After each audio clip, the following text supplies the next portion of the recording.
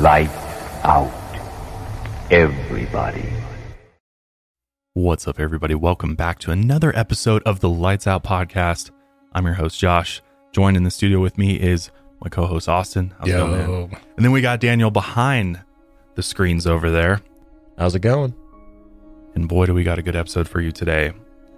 We are going to be diving into probably the most famous exorcist of all time. And that is Father Gabriele Amorth. And one of the reasons why I've actually wanted to cover this guy for a long time, and rest in peace, he's no longer with us, but he's a very, very interesting individual because he is considered the Pope's exorcist, or was considered the Pope's exorcist. Like the top of the top when it comes to individuals who the Vatican sanctions to provide exorcisms or perform exorcisms for those that need it.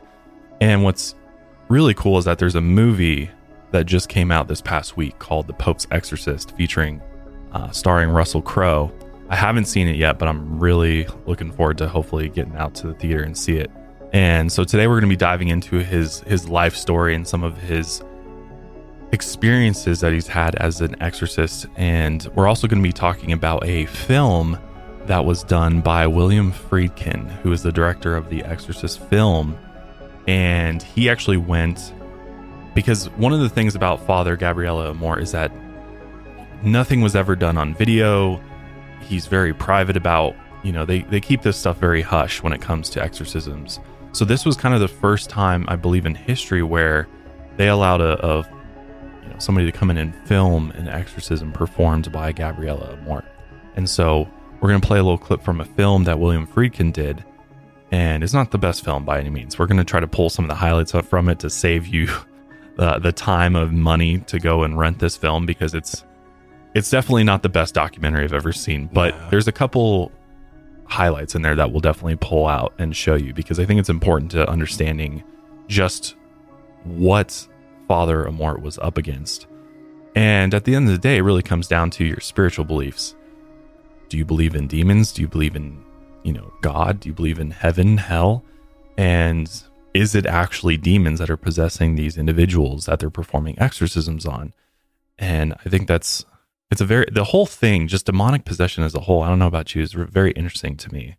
Yeah, and historically interesting too. I didn't realize how far back it goes. It's rooted in a lot of mythology, and it's kind of more common than we think. Did you, because obviously many of you know that both Austin and I kind of grew up religious. I grew up in, the Protestant church. Austin grew up in the Catholic church. Yeah. So were you taught about demons growing up? Yeah. The concept of hell and Satan was a very present thing in Catholicism. How early were you taught? Very early, especially hell, the concept of hell. That's where we get our Catholic guilt from. It's like, oh God, we feel bad about everything we do because, it's kind of instilled in us that if you do these bad things, you go to the worst place. So especially hell, Satan is definitely a presence, but he's a little bit more abstract, at least in the teachings that I was raised with. It wasn't like this guy with horns. Figure? Okay. It was more like Satan is temptation. Satan is sin. It's more like that. A representative of those things versus this physical entity that rules this underworld and sends its minions out to. Exactly. Interesting. And that's why even going through this and researching it, I was like, even though this hits close to home, this is kind of still a niche subject in the Catholic Church. And it's kind of debated even in the Catholic Church if this is what's genuine and what's not, Yeah, and it's obviously evolved over time quite a bit. But it is interesting that there's a lot of, if you just go to your local, parish, or go to your local church and ask for an exorcism, they're going to be like, what are you talking about? Right. Yeah. We don't do that anymore. Yeah. And if you'd get lucky if you're in a diocese that has one assigned exorcist, because I think it's up to the archdeacon or archbishop. I think it's the archbishop. I'm pretty sure. Might be the deacon though. Of the diocese that has to assign an exorcist. So not all dioceses even have an exorcist. Right. Yeah, and then I believe it has to go almost all the way up to the top, depending on where you are in the world. And Yeah, it's a pretty high ranking, has to sign off on it. I wish I remembered the rank, the hierarchy of Catholics, Yeah, it's priests, but pretty complicated. yeah. But yeah, it does have to go pretty high up to get an official church sanctioned exorcism. Yeah. Wow, that's crazy. So, like, for me personally, the concept of hell and demonic forces has been pretty prevalent throughout my life. And even now, like, I'm not a practicing religious person by any means. I don't even consider myself religious. I do consider myself spiritual. So I do still have a belief in good versus evil, and there's negative and positive forces out there. I just don't know if it's how the Bible describes it. If it all works, it's all that simple and easy to understand, right? I think it's much more complicated than that. But from an early age, I was taught that there are things in life and temptations, and there's also just certain things you should avoid because that is the devil's at work. And potentially, I was told, and this is just sounds stupid, but if I read about darker things such as witchcraft, Harry Potter, I think I mentioned that before on the show. I wasn't allowed to watch that for a long time because my parents truly believed that if I started reading or watched films, like, I was very censored as a kid. Like, I didn't watch any movies. I didn't even I didn't listen to mainstream music. I didn't watch mainstream movies. And so the reason for this was because my parents truly believed that if I filled my head with these things, like if I started learning about witchcraft, that maybe, if I started thinking on that too much or believing in it too much, that it was real, that it would open my soul up for demonic forces to enter. And I believe my parents for a long time were under the belief that it is possible to become demonically possessed by just consuming this type of content. Wow. Yeah. And literally that's like what I was told for a long, long time until I got into my teenage years and kind of started figuring things out for myself. I'm like, I'm fine. What are you talking about? That's not that far off from Catholicism. I guess in Catholicism, they don't scare you by saying that you're open to possession, that these demons are going to invade your body. Their fear tactic is hell. So It's actually not too different, but one instance it's, you're being invaded by demons. The other one is you're sent to where the demons hang out, right? Yeah, so right. It's not that far off. Well, and just I got really, really interested in revelations of the Bible. That book is crazy. And like diving into just the nitty gritty of it. And when you actually like break it down, there's this whole, there's so much information around this topic of demons and angels and kind of how it all happens, right? How did Lucifer end up to where, he was this ruler of hell, and, to find out that he was once one of God's angels, it like tripped me out completely. I was like, what? Yeah. This is crazy. And he was cast out of heaven, and then he posted up down below somewhere. Yeah. And started gathering all this evil to him. And and we kind of touched on that in Hoska Castle, right? That was the whole thing. Yeah. The archangel, cast his legions and Satan out of hell. And and I guess they're somewhere in the Czech Republic trying to leak out, right? Yeah, I guess if you dig deep enough, you'll run into them eventually. But I just wanted to provide some context overall around demonic possession, the belief systems behind it. And so this topic in general is very interesting to me. And when I watch those that are, say that they're possessed, part of me wants to believe that may be the case, but then more of my rational side comes in, and the logical side is like, is that what's really going on? And then you kind of dive into it scientifically and look at it, and you start realizing that because you have all, you're predisposed to all this religious material. Because that's the thing, right? Is like, how many non-religious people are seeking out an exorcist or have experienced an exorcism in their life? And I think it's like virtually none. Yep. Exactly. So it's those that believe, you have to believe in the faith for this to even be a thing. And that's what Father Amorth would say. It'd be like, you have to believe in the exorcism. You have to believe in the power of God. You have to believe that this is the devil in order for any of this to work. If you're just somebody who's a non-believer, give me an exorcist. it's not going to do anything. Right. And with that said, it's doesn't mean that those cases are frauds or made up. There's clearly something going on with a lot of the cases that they cover, whether that's psychological or actually something demonic happening is the debate, right? But clearly you can see a lot of instances, and we'll cover some where, it doesn't seem like they're faking. It doesn't seem like someone's fraudulent about it. But well, that's always the hardest part, is like discerning whether or not somebody is actually having some sort of episode psychologically, or if there's something more going on. And I think what's interesting is that when you dive into it and you actually hear experts and neurosurgeons and people who study the brain, they even say there's instances where throughout their careers where they've encountered situations that made no sense to them, and maybe later on they're able to find out answers as to why somebody was doing these things, but there's still mysteries of the brain and neuroscience that we don't I mean, think about how complex the brain is, right, and how much is going on up there. I mean, it's the same thing with consciousness. We don't even know where consciousness stems from. There's a lot of people think consciousness originates in the brain, but more and more studies are showing that it originates in the heart potentially, which is really interesting. There's a heart-mind connection there that we didn't know for many, many, many years. So I think there's still this mysticism around the brain and consciousness and spirituality where we haven't quite connected all the dots. And so I think there is still room to leave yourself open to the possibility that perhaps there are spiritual forces around us.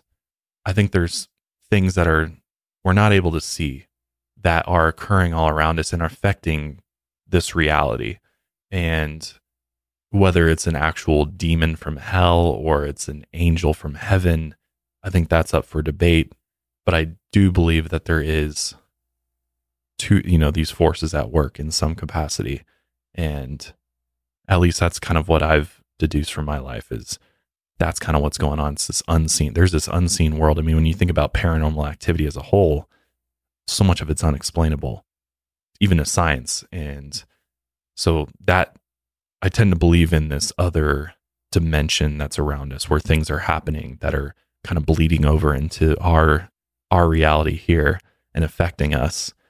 But in what capacity and what's behind that is the mystery. Yeah, so definitely.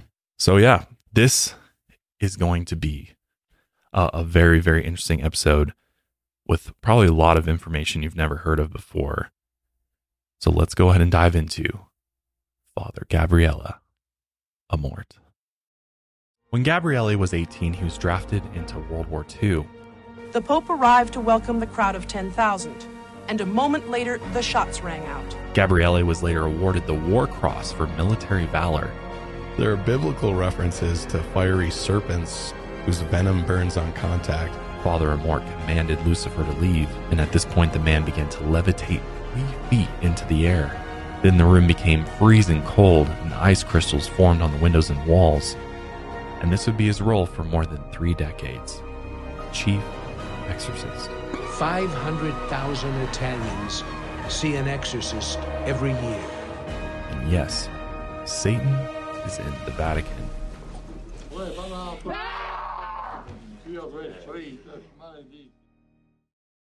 Gabriele Amorth was born May 1st, 1925, in Modena, northern Italy. This region is most known for being the birthplace of the good old Ferrari and balsamic vinegar. Both are equally delicious. But long after that, it was also known as a central spot for witches and wizards between the 15th and 18th centuries. Most were just experts, though, in holistic herbal medicine, and their ceremonies were meant to ward off storms or bring a good harvest. But at the time, the medieval Inquisition was out in full force, and some suspected of the occult and black magic were imprisoned or even put to death. This was old history by the time Gabriele was born, but this history of the occult might have shaped his upbringing. He grew up in a middle-class religious household, and his father supported the political group, the People's Party.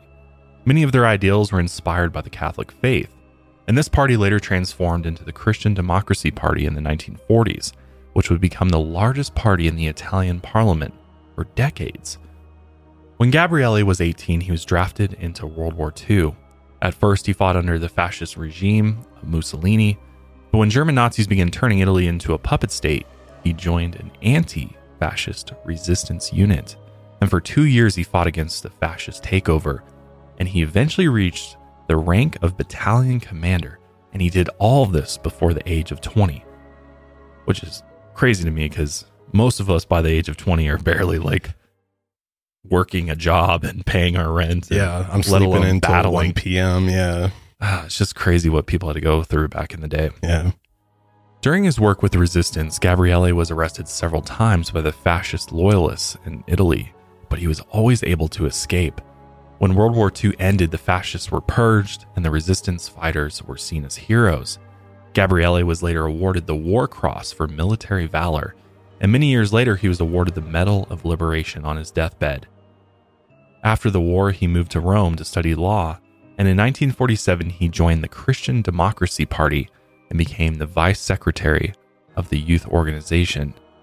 And he was also deputy to Giulio Andreotti, the future prime minister of Italy. Except Gabriele didn't want to become a career politician like his peers. He was more interested in religion. Even before he was drafted into the war, he had always wanted to join the Catholic Church. So after getting his degree in law, he enrolled in seminary school. And in 1954, when he was 29 years old, he got a degree in theology and was ordained as a Catholic priest. During his first few years in the priesthood, Gabriele had regular duties in the church. At the time, there were only a few church-sanctioned exorcists in Italy, and exorcisms were becoming rare as time went on. The church had seen centuries of abuse and false claims of exorcisms, so the practice became more controversial.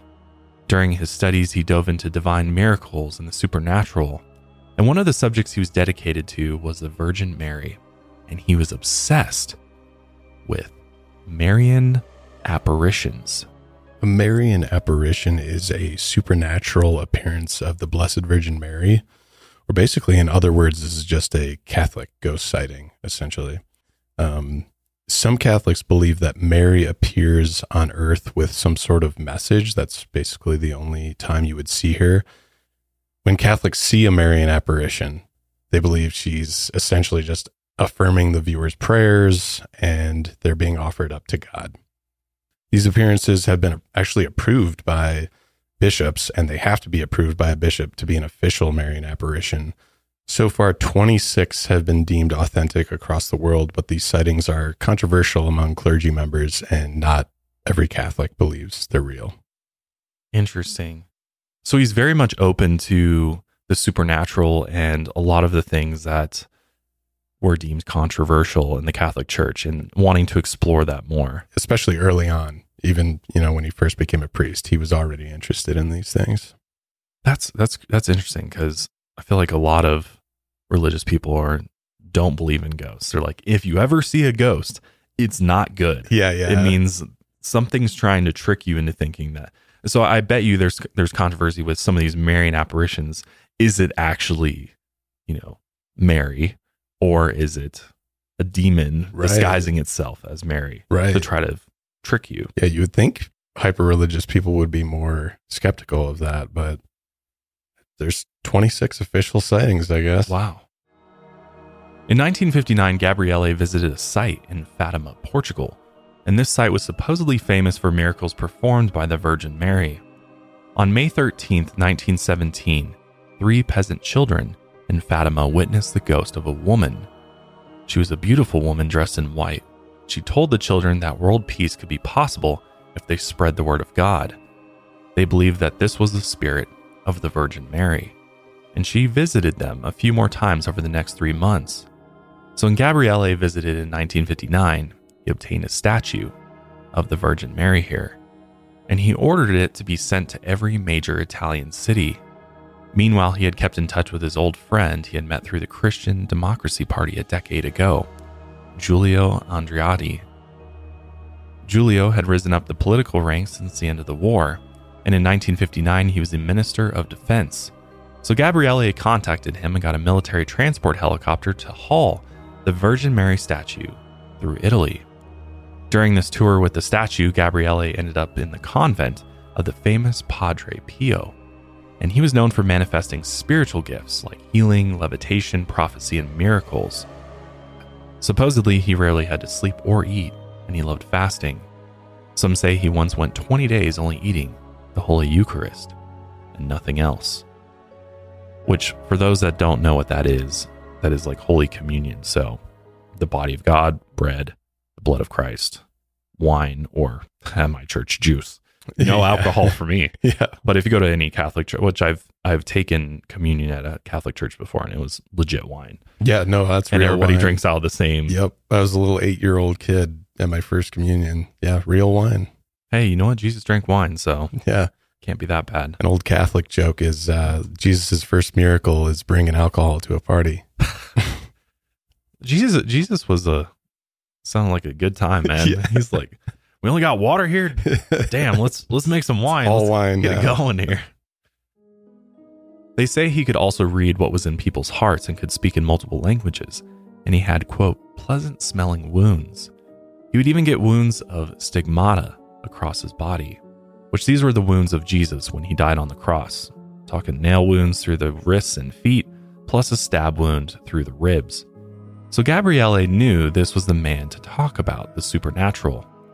Here at his convent, Padre Pio introduced Gabriele to the supernatural mysteries of Satan. He believed Satan could have a supernatural impact on modern humans, and he was also convinced that the devil had revealed himself, disguised as a huge black dog. Maybe that's what the black shuck is after all. He told stories of when he would be alone at night praying in his convent room, and a hellhound would burst through his door and attack him. Padre Pio claimed that these battles with the hellhound could sometimes go on all night. Gabriele believed his stories, but he had never encountered any demons for himself. Still, his interest in the devil's supernatural powers began to grow. He later met with Father Candido Amontini, the Vatican's chief exorcist, and Gabriele learned as much as he could about Candido's experience with the devil. He was the only church-sanctioned exorcist in Rome for 36 years, and he often saw 60 to 80 people a day. Some of his patients heard voices of demons in their head, and they'd suddenly become physically ill and violent. Others fell into trance states as they shook violently. Gabriele became fascinated with the process of exorcism. Candido's stories of possession soon convinced Gabriele that the devil still had a firm grasp on the natural world. On June 6, 1986, he was summoned for a meeting with Cardinal Poletti. This was the second highest ranking clergyman in Rome, and after a brief interview, the cardinal appointed Gabriele to the position of Candido's assistant. This made him the second in command to the chief exorcist in Rome. Candido had become ill earlier that year, so the church realized that they needed someone to take over that role eventually, and Candido wanted to pass down everything he knew. So Gabriele became his assistant when he was 61 years old, and over the next 6 years, Gabriele would learn everything from Candido when it came to the devil and his supernatural work. So possessions and exorcisms, they go back to the oldest civilization that began writing down and documenting history. So basically we know possessions and exorcisms have existed for as long as human history has occurred, and that might even surpass that and go back even further. But obviously we don't have any documentation. They've appeared in writings from the Near East, India, and China, and they date back to the oldest recorded history, which was roughly 5,000 to 6,000 years ago. There are many different forms depending on the religion, and there are different procedures for each kind. But for the Catholic Church in this instance, possession, expelling demons, and talking with demons are mentioned several times throughout the Bible. And the New Testament alone has 20 references to Jesus casting out spirits or demons. Right. So even in the modern Catholic faith, these are still in mythology texts that we learn about today. It's also interesting, though, that it's in other religions as well. Yeah. That in other religions, they were dealing with demonic possession, maybe just using different names and, for the procedures to exorcise demons out of people. But the fact that it's across multiple cultures, multiple religions, is a very interesting thing to me. And it's like, is it, and I mean, you could look at all the religious texts and I mean, there's so many similarities across all of them. So you wonder, it's like, is it because everybody was actually experiencing these things and this was what was actually going on? Or is it people pulling from different places and kind of claiming it as their own? But the fact that it's mentioned across multiple, periods of history, multiple civilizations, that to me is very interesting. And I think it lends some credibility to the topic as a whole. I think it's also interesting that in the Bible, not only can humans become possessed, but animals can become possessed by demons as well. Right. That's a scary thought. Yeah. Imagine a demonically possessed lion or something like that. Like, imagine encountering something like that out there. No thanks. In the wild. Yeah. My God. I mean, lions are already scary. Right. And just add demonic possession to it. Yeah. Today, the Catholic Church has strict definitions for what demonic possession is. They believe possession is when the devil, a demon, or an evil spirit take over a victim's physical control, mental state, and spiritual energies. These entities can physically affect the victims in several ways, like illness or pain. They can also force their victims to radically change their behavior. Most victims they saw were brought in by family members or friends, and in the cases they believed were honest possessions, they thought the devil or his demons had possessed the victims. But since these entities existed within God's domain, they believed they were all subject to God's will at the end of the day. And since ordained members of the church are seen as people set apart by God himself, a select few are allowed to perform exorcisms. Candido showed Gabriele the strict procedures of exorcisms. But one of the most complex parts of these exorcisms was figuring out if the victims were actually possessed. This process is called discernment. Most are brought in for rapid changes in behavior, violence, and self-harm.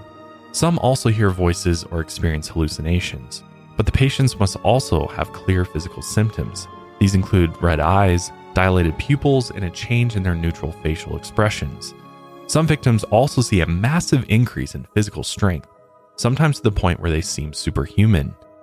Another big indicator that the patient is possessed is their reaction to prayer or just the presence of an exorcist. The patient might respond with aggression. Their voice might change, getting hoarse and deeper in pitch. Their facial expressions might tighten before they scream insults or blasphemies against God. Some might even speak in tongues, including Latin, ancient Greek, or Aramaic.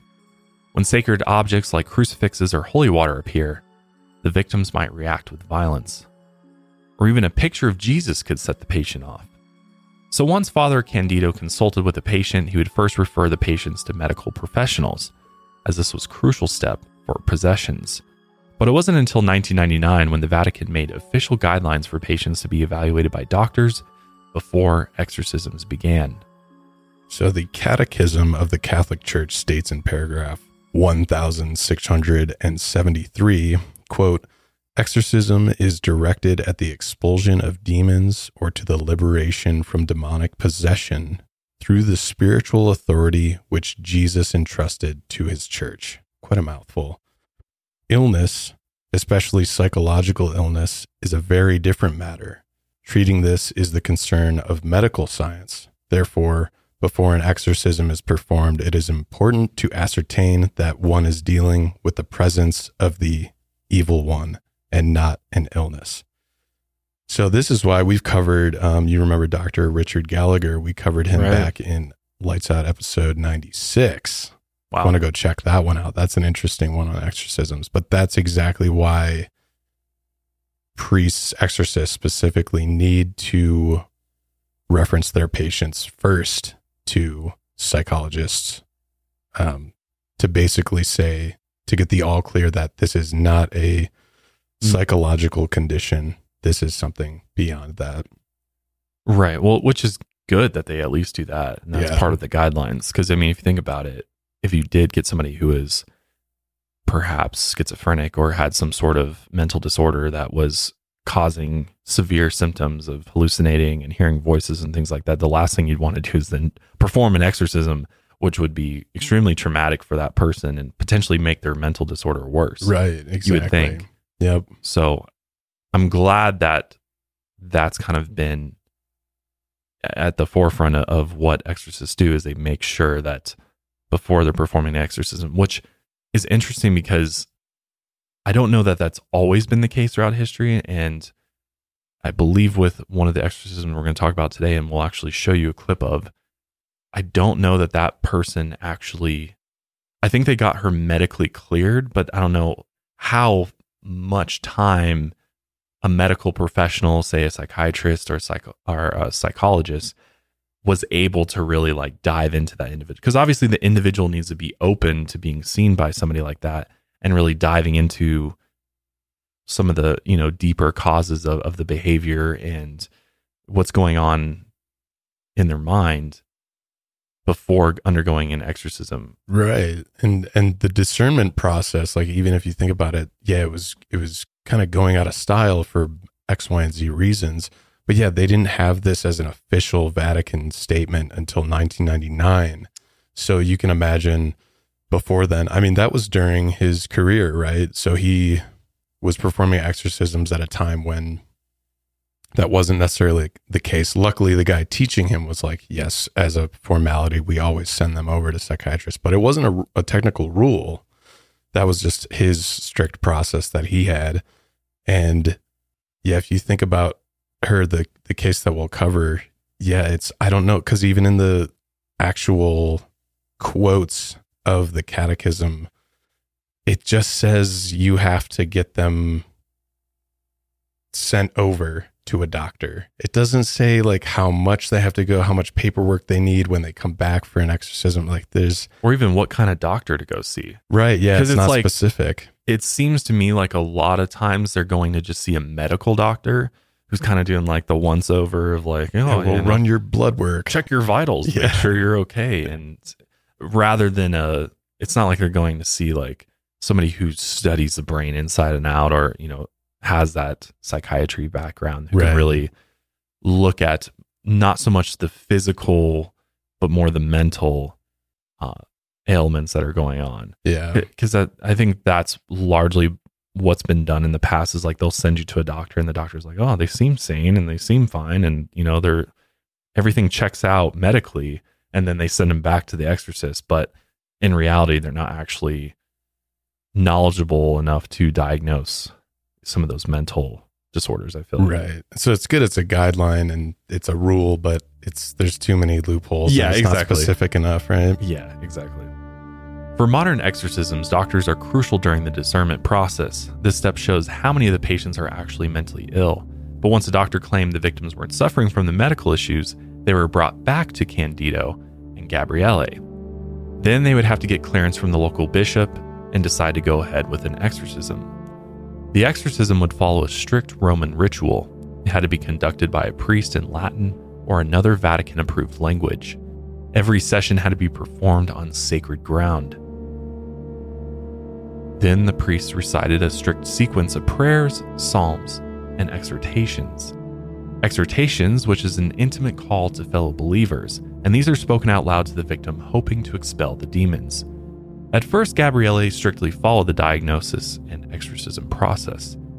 In his earliest exorcisms with Candido, he saw how powerful these possessions could be.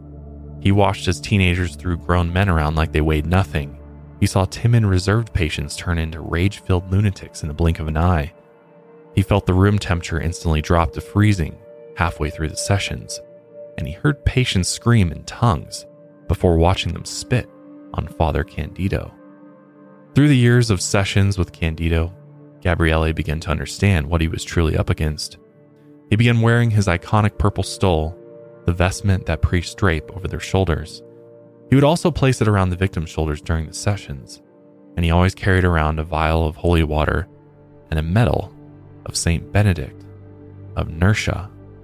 Saint Benedict was known for his miracles and for defeating the devil several times. Apparently one time, Benedict even shattered a glass of poisoned wine by simply blessing it with the sign of the cross. Since Gabriele was getting closer to Satan, he believed that carrying around the sacred medal and a vial of holy water would protect him. Eventually, Gabriele realized that more than 90% of the cases that passed all the strict checks weren't actual possession cases. 90%. So he personally began developing a new screening method that went beyond the written rules. And this new method would only work while the exorcism was already underway. He believed that during the sessions, certain patients would close their eyes during certain prayers. Gabriele would then force them to open their eyes. And only during real possessions, the victim's eyes would turn white because their pupils were rolled up or down. Depending on which direction they were rolled, he believed that he could tell what was possessing them. So Gabriele would use his fingers to pull back the eyelids as far as he could. If the pupils were rolled completely upwards during these prayers, he believed they were possessed by demon scorpions. If they were rolled down, they were possessed by demon serpents. I don't know where exactly he drew that from, but that was his process. And serpents are often mentioned in the Hebrew Bible and the New Testament. They're usually used to identify the devil or act as some sort of symbol of evil and chaos. Well, if you think about the very first book of the Bible, Genesis, Yep. serpent in the Garden of Eden, tempting Adam and Eve. The first one. Who was right? that? Yeah, It was the devil. exactly. So that's like a very popular instance of in the Garden of Eden. Yeah. The serpent tempting Adam and Eve. And then they were eventually cast out of the Garden of Eden because he successfully tempted them, right? Basically, they fucked over humanity. Yeah, thanks, guys. We could be living in a totally different world if they Good hadn't work. ate that damn apple, man. There are biblical references to fiery serpents whose venom burns on contact. But just like possessions, these serpents in mythology date back to Mesopotamia. So the earliest instance of, civilization. And they're even in one of the oldest stories ever uncovered in written form, which is the Epic of Gilgamesh, which came out of Mesopotamia. In the story, a serpent steals Gilgamesh's power of immortality. And also the ancient Egyptians, Canaanites, Babylonians have all used serpents as symbols in some way, usually in the negative context. As for scorpion demons, though, this one's a bit more niche. Have you ever even heard of scorpion demons? I hadn't really. No, not really, but I can kind of see. I mean, have you ever seen a scorpion? Those things look evil as shit, They man. do. Like, They do. if there was another evil creature out there besides a serpent, I think a scorpion's Scorpion. right up there, man. Yeah, I mean, for sure. it's not like anybody's ever looked at a scorpion like, oh, that's a cute That scorpion. looks great. Let me have it as a pet. Yeah. No. Turns out they're also from Mesopotamian mythology. So I am curious. I couldn't find out because I obviously don't know what Gabriele was studying, but it seems like a lot of his studies went way back to some of the earliest mythologies, because if he's talking about scorpion demons, they're really only referenced in very, very old texts. Well, I think it's interesting that scorpions comes up because if you think about where these civilizations were, we're talking modern day Middle East. So we're talking desert regions for the most part, drier regions where I'm sure scorpions are very abundant. So True, it yeah.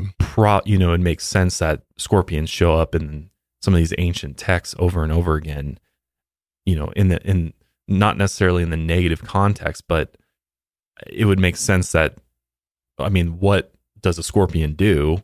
It just stings you, you know what I mean? So it makes sense that they might use this type of creature as a representation of evil because there is no, positive quality when it comes to the scorpion human relationship, right? No, you don't want to step on them. You don't want them crawling around where you sleep. So I would imagine that it was always just because of the nature of the creature. The location too. That's a great point. I never even thought of that because it's like, I'm from the Midwest. So we don't even have something like that. I mean, maybe a little black bear or something, but yeah, that makes a lot of sense that it's geographical too. It's a big part of it. That's what I think, at least. I mean, I could be completely wrong, but that's just kind of what I take away from that. Yeah. It's got to be from that region. Because if you look at the Bible as a whole and the history of the Bible, the regions it's talking about is modern day Middle East. Absolutely. Right. Yeah. It's not, the Bible doesn't take place in North America or anything like that. It's all this region of the world. Maybe the Mormon Bible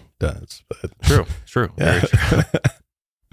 But yeah, so scorpion demons, mostly from Mesopotamian mythology, they're similar to chimeras, which we recently talked about. They're essentially scorpion men, humanoids, men that have usually they have the body of a scorpion torso and head of a man, like. But they got arms. that mean tail. They got, yeah, exactly. They got the pincer. No, it's not a pincer. What is it? It's just a needle tail. It's like a stinger on it, basically. Yeah. But then they do have their pinchers too. Right. It's a hot combo right there. Really That's why is. they're so Scary, scary. They're called, and bear with me, they're called Akrabu Amelu. Akrabu Amelu. Akrabu Amelo. Yeah. Funny enough, if you've ever seen, do you remember the movie The Scorpion King? Oh yeah, with Dwayne The Rock Johnson. That's what he was. Turns out. Interesting. Yeah. So we do have references to scorpion demons even in American culture, if you want to call that culture. These creatures guarded the gates of the sun god, and they could warn people of danger beyond the horizon.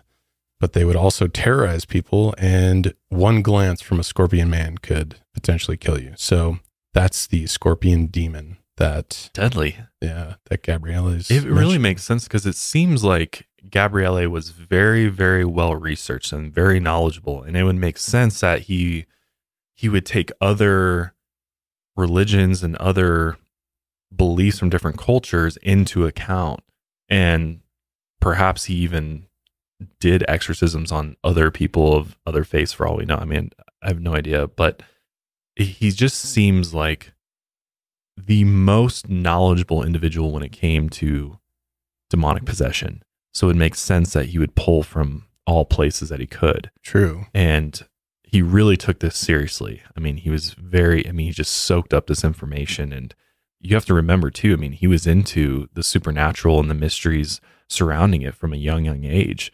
So, I mean, I can't even imagine the number of books this guy read. Right. It was probably an absurd amount to pull all this information to become the individual that he did. So maybe that's where, the scorpion demons comes from. But after learning from his mentor over the years, Gabriele was finally ready to perform solo exorcisms. One day, Father Candido was too sick to perform a session, so Gabriele had to take the lead. His first exorcism was a young 14-year-old girl who had participated in a satanic ritual with her friends. Her parents quickly brought her in when they noticed symptoms of possession. And only after one easy session, Father Amorth was able to drive out the demon.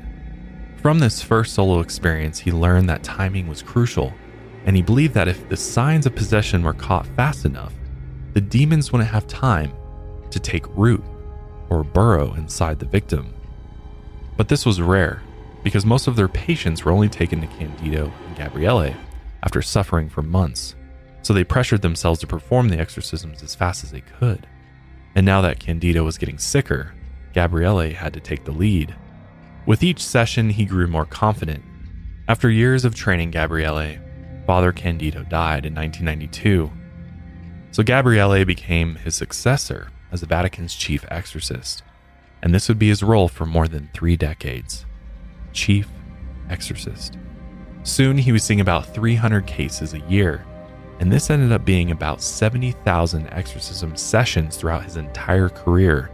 He also worked every Easter, Christmas, and even on his birthday. By now, he had also figured out the 3 key requirements for a good exorcist: strong faith, purity through prayer, and fasting. Through his work, he had hundreds of thousands of consultations. For every 100 people he saw, he said about only 1 or 2 were actually possessed. Sometimes the exorcism sessions didn't work, so the patients were sent back to psychiatric and medical care. Others just needed the reinforcement in their faith. Throughout his career, he had 23 different offices where he performed exorcisms, and neighbors often complained about the screaming and the door slamming, day and night. Gabriele believed that about 90% of his possession cases were caused by the patient's exposure to a curse, a spell, or a satanic ritual. He also realized that most people who identified as witches, wizards, or Satanists were mostly harmless. But he still believed a small minority had true powers, and he saw these demonic energies with his own eyes. He described one of his patients in 1997 as a quote-unquote simple man. He was young and slim, and he came to the session with his priest and another person who acted as a translator. At first, Gabriele didn't understand why the man needed a translator, but the man's priest explained that the man spoke English instead of Italian when he was under demonic possession. When the ritual began, the young man was silent. He lied down like nothing was affecting him. Even when Gabriele invoked the help of the Lord, the man didn't respond. But when he specifically asked for the help of Jesus Christ, the man responded. He looked at Gabriele in the eyes, and foam began pouring out of his mouth. Then he began yelling in English. He cursed Gabriele and threatened him. He also began spitting on him, and he tried to physically attack him. But his assistants held the man down and restrained him. Once Father Amorth got to the part in the prayer where he began commanding the demon, the man relaxed for a moment. Then his trance returned, and he began to scream and howl as more drool and foam came out of his mouth. Father Amorth continued on with the rite of liberation. He then commanded the demon to reveal himself.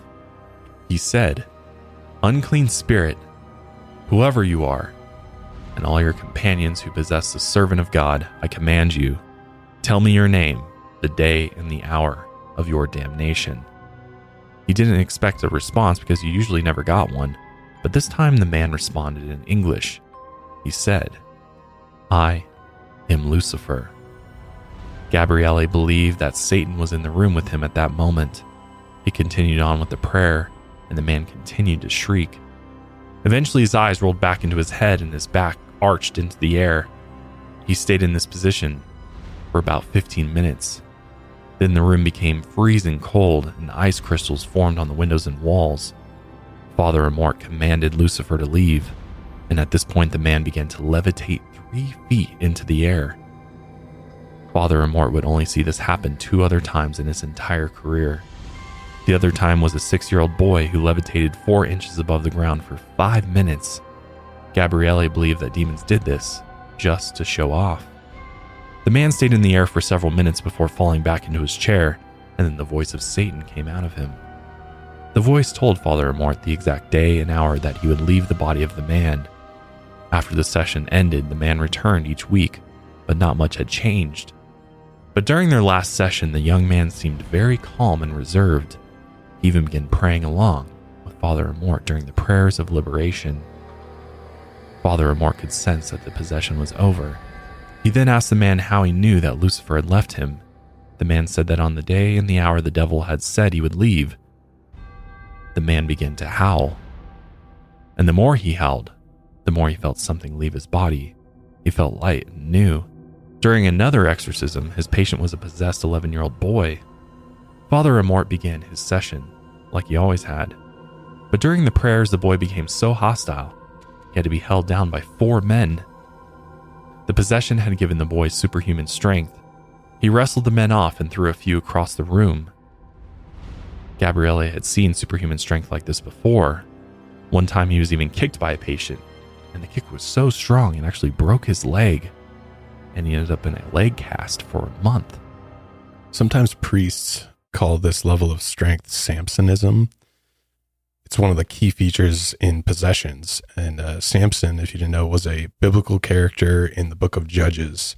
He's also considered an Israelite version of Gilgamesh or Hercules. And obviously Hercules is known for his strength, right? But in the book of Judges, Samson was known for his incredible strength. He slayed a lion with only his hands.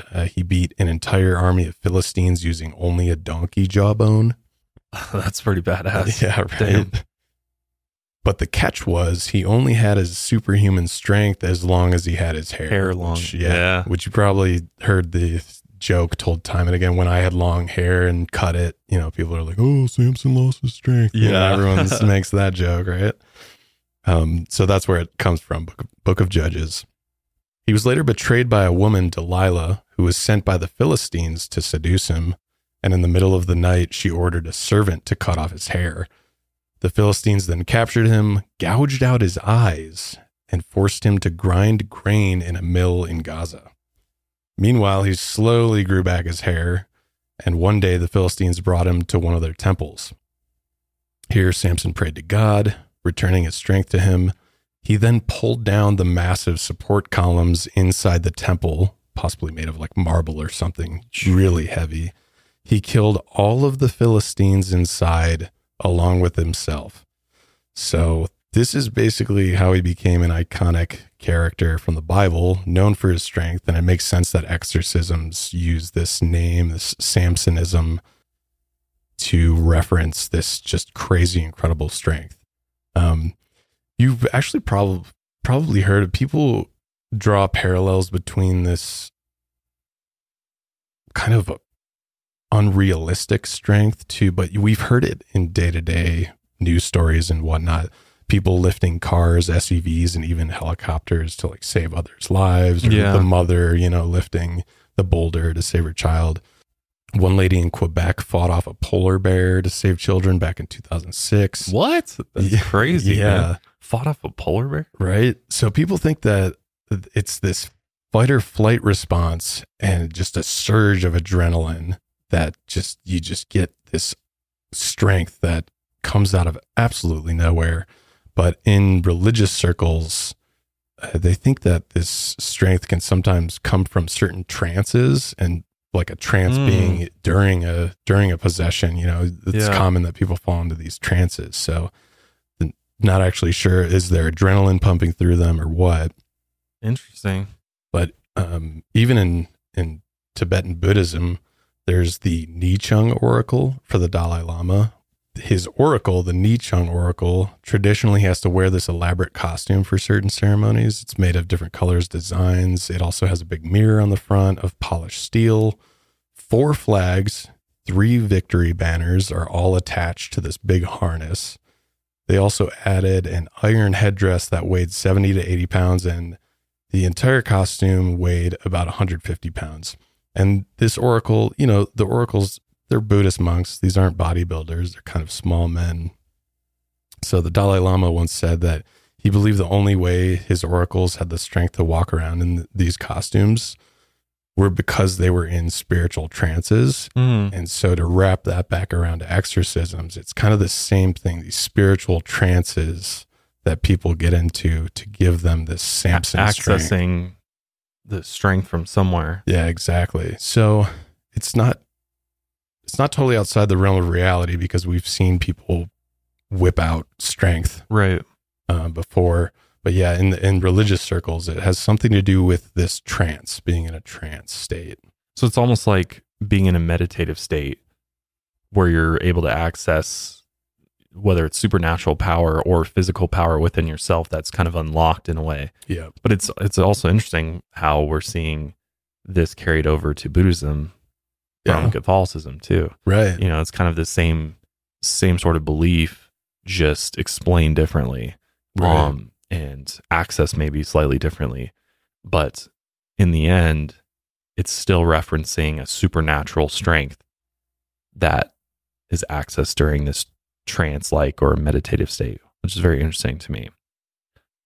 So knowing that these patients could have incredible strength, Father Amorth wasn't afraid to use several men and ropes to restrain his patients to their beds or chairs. But even when they were restrained, he often had to deal with another problem: bodily fluids. His patients often spit at him while they were restrained. In one case, Father Amorth covered the patient's mouth because they were spitting so much. Foam and spit poured out from under his hand, but he noticed something else between the spit and foam. When he pulled back his hand, he noticed a clump of small metal nails mixed into the spit. He later claimed that this was a tactic that demons used to hurt and scare their victims. And this wasn't the only time it happened. In several other cases, the patients had slowly regurgitated large metal spikes or shards of glass, some were as large as an adult finger. Think about that for a moment. How long that is. Others spit up keys, chains, rose petals, and plastic figurines. One time, a patient even vomited up an entire radio, one piece at a time. And Father Amorth kept some of these objects as mementos. The more exorcisms he performed, the less he was shocked by his patients' behaviors, and he got more comfortable with the process. And he'd always reminded himself that timing was key. If he didn't get to it early, these exorcisms could last months or even years. One of his patients was a woman named Antonella from Naples, and she drove to Rome with her husband for her exorcism sessions with Father Amorth. She'd ended up spending more than 17 years going to these sessions, and they blamed it on one of their friends who was a devil worshiper. They claimed that her friend was jealous of her having 2 children, so she cursed her. They noticed something was wrong when Antonella began having violent fits after receiving the Eucharist at Mass. Then she would fall into trances and begin speaking in Aramaic and German, which were languages she didn't know. Sometimes during their sessions, it would take up to 3 grown men to hold her down.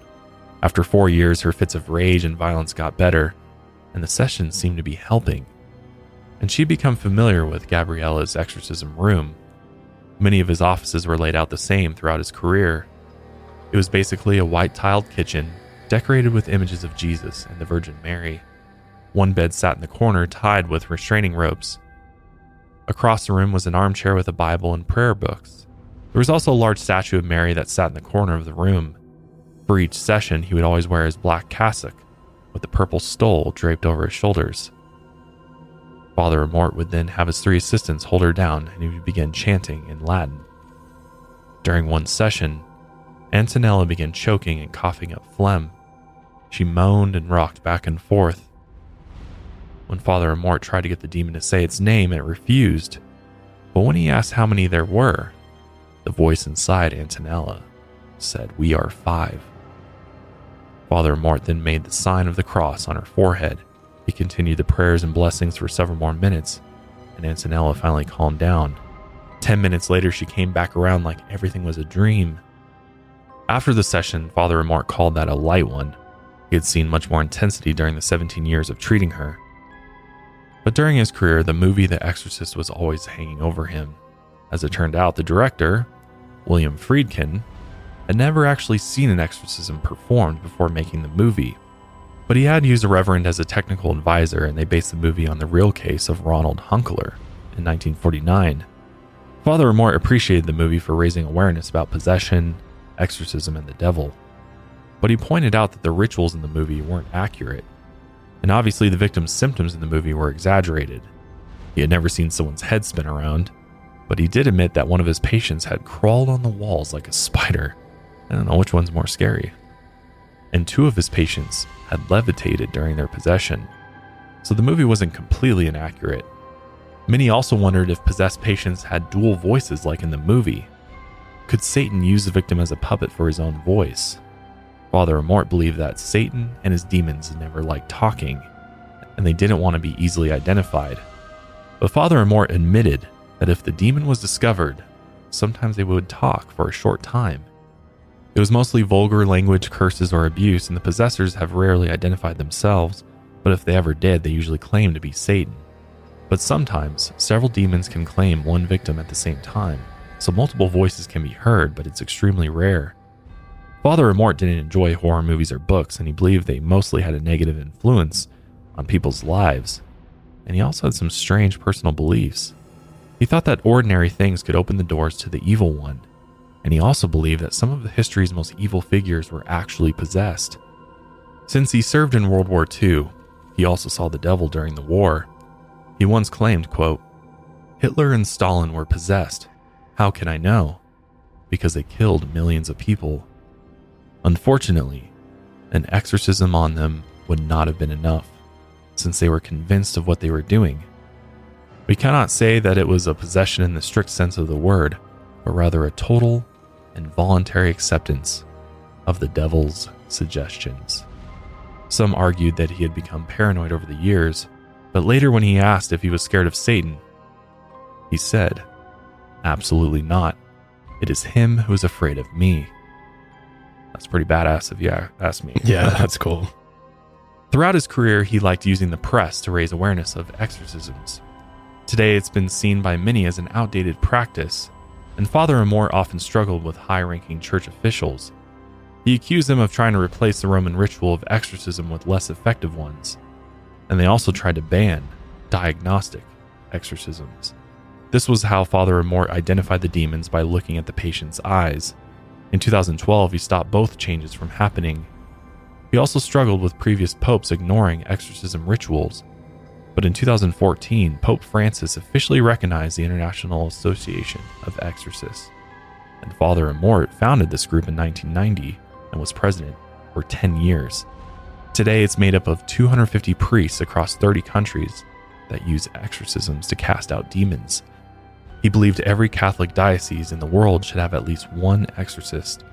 And he also thought that bishops who didn't appoint an exorcist in the church were committing a mortal sin. Pope Francis has also been vocal about the devil and his influence, and he was even seen in 2013 placing his hands on the head of a man who was supposedly possessed by 4 demons. People nearby overheard the Pope saying a prayer of liberation from Satan, and since then, Father Amorth had a much higher opinion of Francis. Even though he won many of his political battles, he still had problems with the church, and he wasn't afraid to speak his mind. Father Amorth often saw clients continuously throughout the day.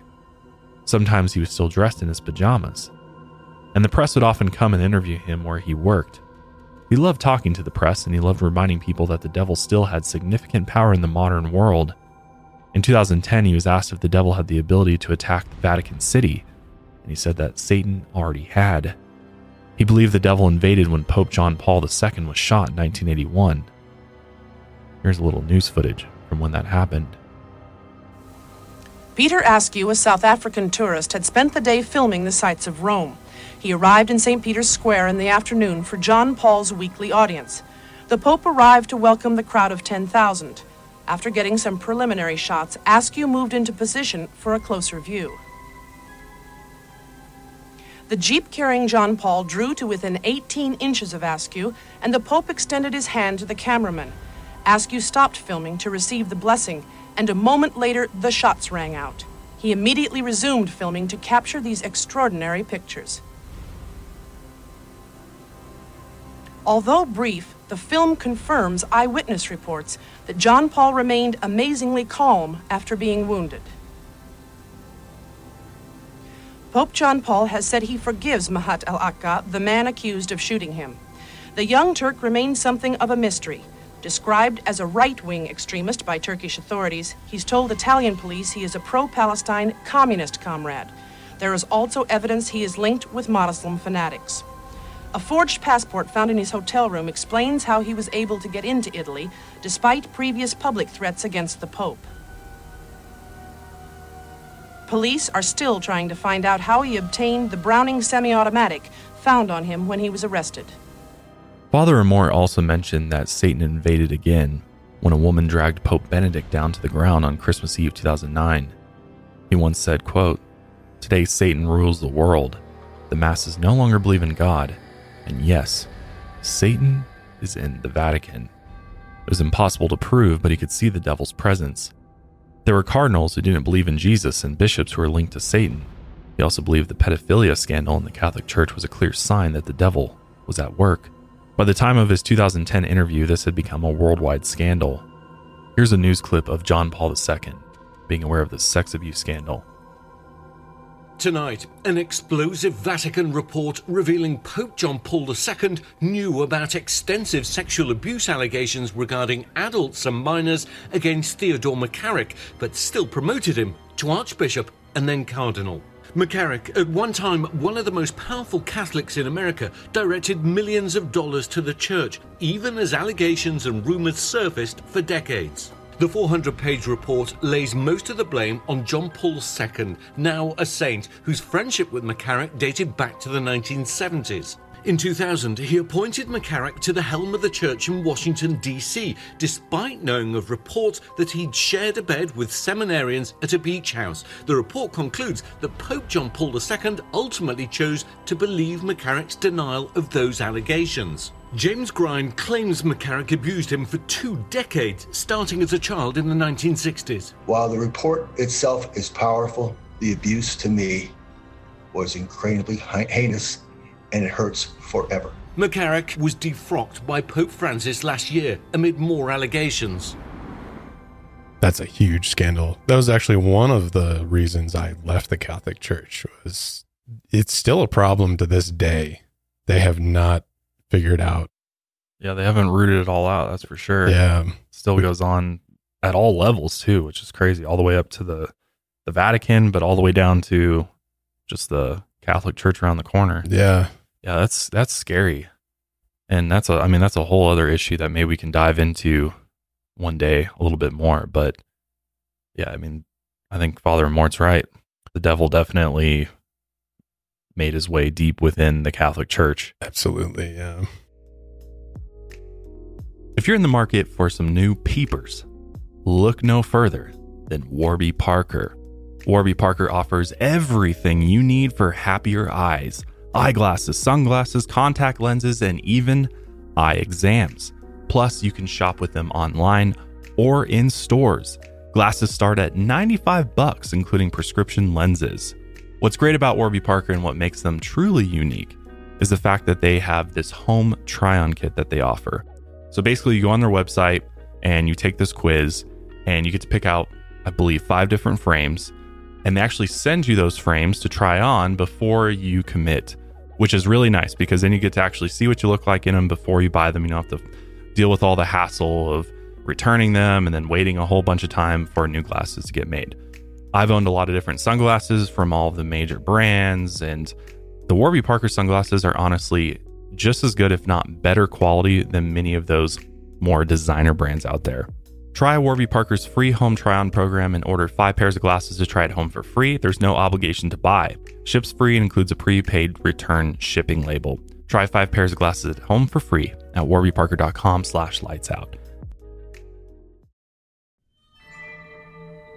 Father Amorth believed that even the highest-ranking cardinals and bishops could be tempted by Satan. It was clear that he was never afraid to go after the Vatican. In 2012, Father Amorth was 85 years old when he claimed that Emanuela Orlandi was kidnapped by a member of the Vatican police for sex parties. She disappeared on June 22nd, 1983 when she was only 15 and she was never seen again.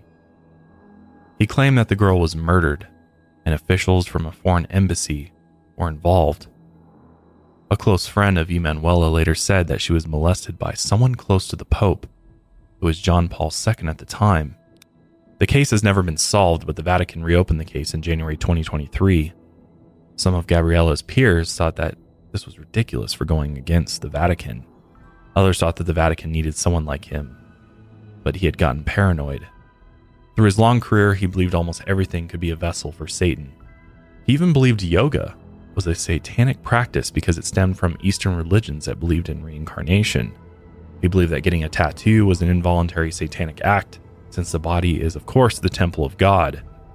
And maybe this is where my parents got it from, but he believed that the Harry Potter franchise encouraged kids to believe in the powers of black magic, which, again, this was a very popular view at the time for fundamentalist Christians. But in 2003, the Vatican even publicly stated that there was nothing wrong with the Harry Potter series, and Pope John Paul II approved of the books. But a small minority of Catholics agreed with Gabriele. Besides his controversial press interviews, he also stayed in the spotlight by releasing over 20 books throughout his career. In his memoirs, he explained how easily a person can end up under the control of the evil one. He said in some nightclubs, a boy or a girl goes there and smokes tobacco, then they move on to hard drugs, then to sex, and then they join a satanic group. Quite the jump there. In one chapter, he told the story of a counselor in Eastern healing who admired Elvis Presley. And Father Amorth saw this as idolatry. He believed that they were attracted to a demon that was inside of Elvis, and this opened up a doorway to the devil. In another story, he talked about an occultist mother-in-law who confirmed that black magic was real. She had placed a curse on her daughter's marriage. According to the son-in-law, the couple had months of bad luck, and sometimes the couple's bed would violently shake in the middle of the night. Was it from the demons or from getting on? Yeah. Father Amorth's countless press statements and the dozens of books he wrote eventually made him one of the most famous exorcists in human history, even if that meant his peers disagreed with him. His critics would call him a con man and a charlatan. But even some of his most critical peers also had a certain level of respect for him. They realized that Father Amorth had the courage to go where most of them feared. I want to play a clip from the documentary we talked about earlier. It's called Father Amorth and the Devil. And in the film, William Friedkin interviews Archbishop Robert Barron, and he had this to say about Father Amorth. Speaking to the devil, I mean, heck, people like Father Amorth maybe can do that. I would never dare to do it. I'm not there spiritually, you know. I think that's a very dangerous thing. And again, it happens. What did you say? I wouldn't do it. I'd be You afraid wouldn't to do what? speak to the devil. I mean, if I As in an exorcism. I don't think I'd be any good at it. I wouldn't want to do it. And Why not? I think it's dangerous ground. You got to be really, really holy. It's in the scriptures. I know, but Jesus doing it. Jesus exorcised demons. Yeah, absolutely. But that's why the church is really careful to choose very holy people and dominate on you're not? business. Hey, I don't think I'm ready for that. I'd be afraid. It's clear that Father Amorth's main goal is to always remind the world that the devil existed. He once said, "The devil is pure spirit, invincible," and he has shown with the painful blasphemies coming from the person which he possesses. He can stay hidden, he can speak different languages, he can transform himself. Over the decades, he acted as the Vatican's chief exorcist. Father Amorth had become a popular Catholic media figure, and he was eventually approached by the director, William Friedkin, from The Exorcist.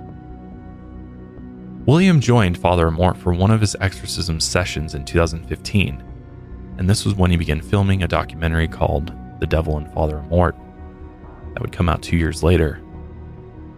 So just a heads up, all the names of the patients and the family members going forward are pseudonyms.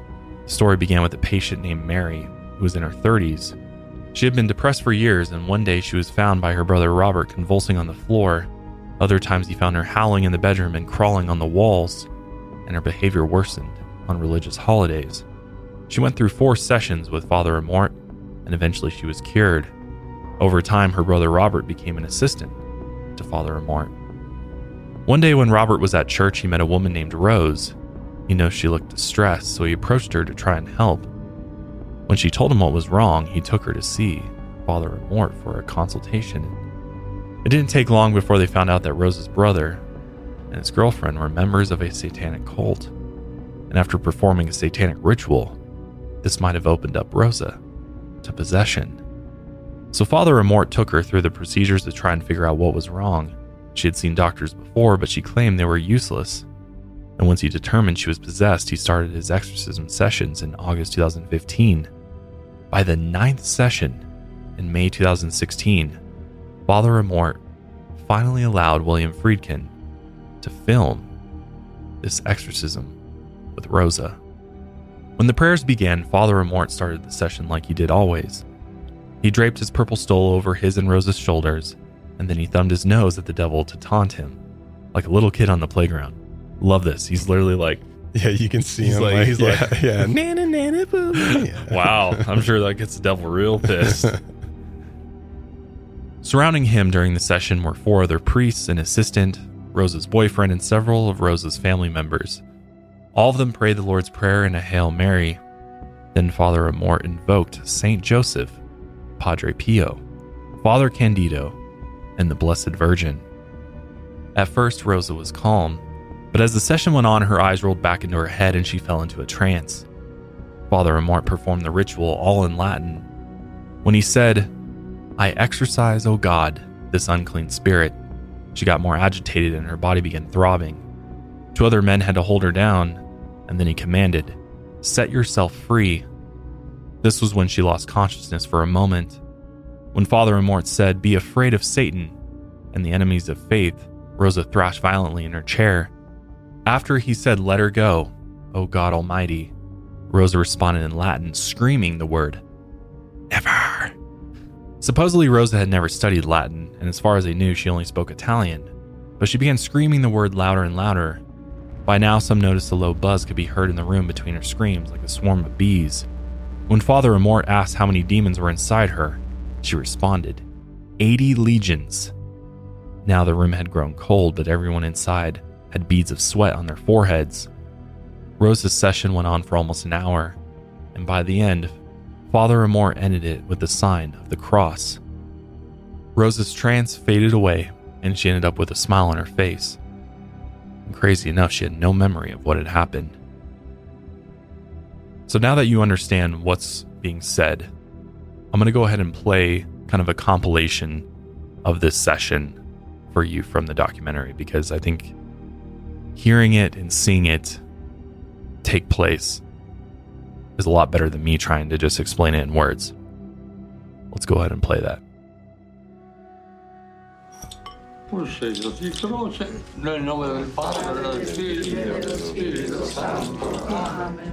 Padre nostro che sei nei cieli, sia santificato il tuo nome, venga il tuo regno, sia fatta la tua volontà. L'infestazione diabolica fraude per fare securi agredimus, vista ma per resisti, e Dio Spirito Santo, vivi del regno. Basta! Però, ecco la tua no, Dio, stupore de ti, terrore conturba, e metus repidi timoris exasita, piano, si seccamo la tua, guarda firma, se ci eviti, avere paura, per Cristo, e ci comandi parlare da tu, gli uomini in tempio su mette morire, sei qui giù, orari sì, da onore di Dio Padre onnipotenti, cui omni semblenti. Da locum Domino Gesù Cristo, qui provene sanguine insulte, corrisium pudi, da locum Spiritui Santo Paraclito, qui verbeat l'Apostolus Petro, le circostanze, ore e notte, quello modo anche sospetta, in nomine Patris e Figlio, Spirito Santo, via. Ha bisogno di bere un bicchiere d'acqua? Magari sì. Bisogna un bicchiere d'acqua? I know Danny and we think that the audio is doctored. Her voice. When it goes kind of like in this You hear it pitch like kinda, change. Yeah, we thought, because then Danny even showed me the other day how he was taking my voice from an old episode and he Making you slapped. sound demon possessed. Yeah. So maybe we should Take do that. two versions, pitch one low, pitch one high. I was and going then to later- say it does sound a little doctored. Yeah. But at the same time, I can't really remember exactly, but he was getting just her voice doctored, which There's other sound going on, and we saw how he's recording this, and it's not like he's like got one individual mic, right? mics. The mics are picking up all the sound in the room. So to doctor that would be very, very difficult. take a lot of time for sure. I don't even know if that would even be possible because you're not just getting her vocals by itself. So everything in the room would be pitched up or down. Yeah. From, I'm no audio engineer, but I do podcasts for a living, and I know enough that it'd be pretty difficult to just, with his equipment, Just to be to able get to like one get voice one out of there. voice. I agree. I mean, it sounds like I've heard that voice before, Right.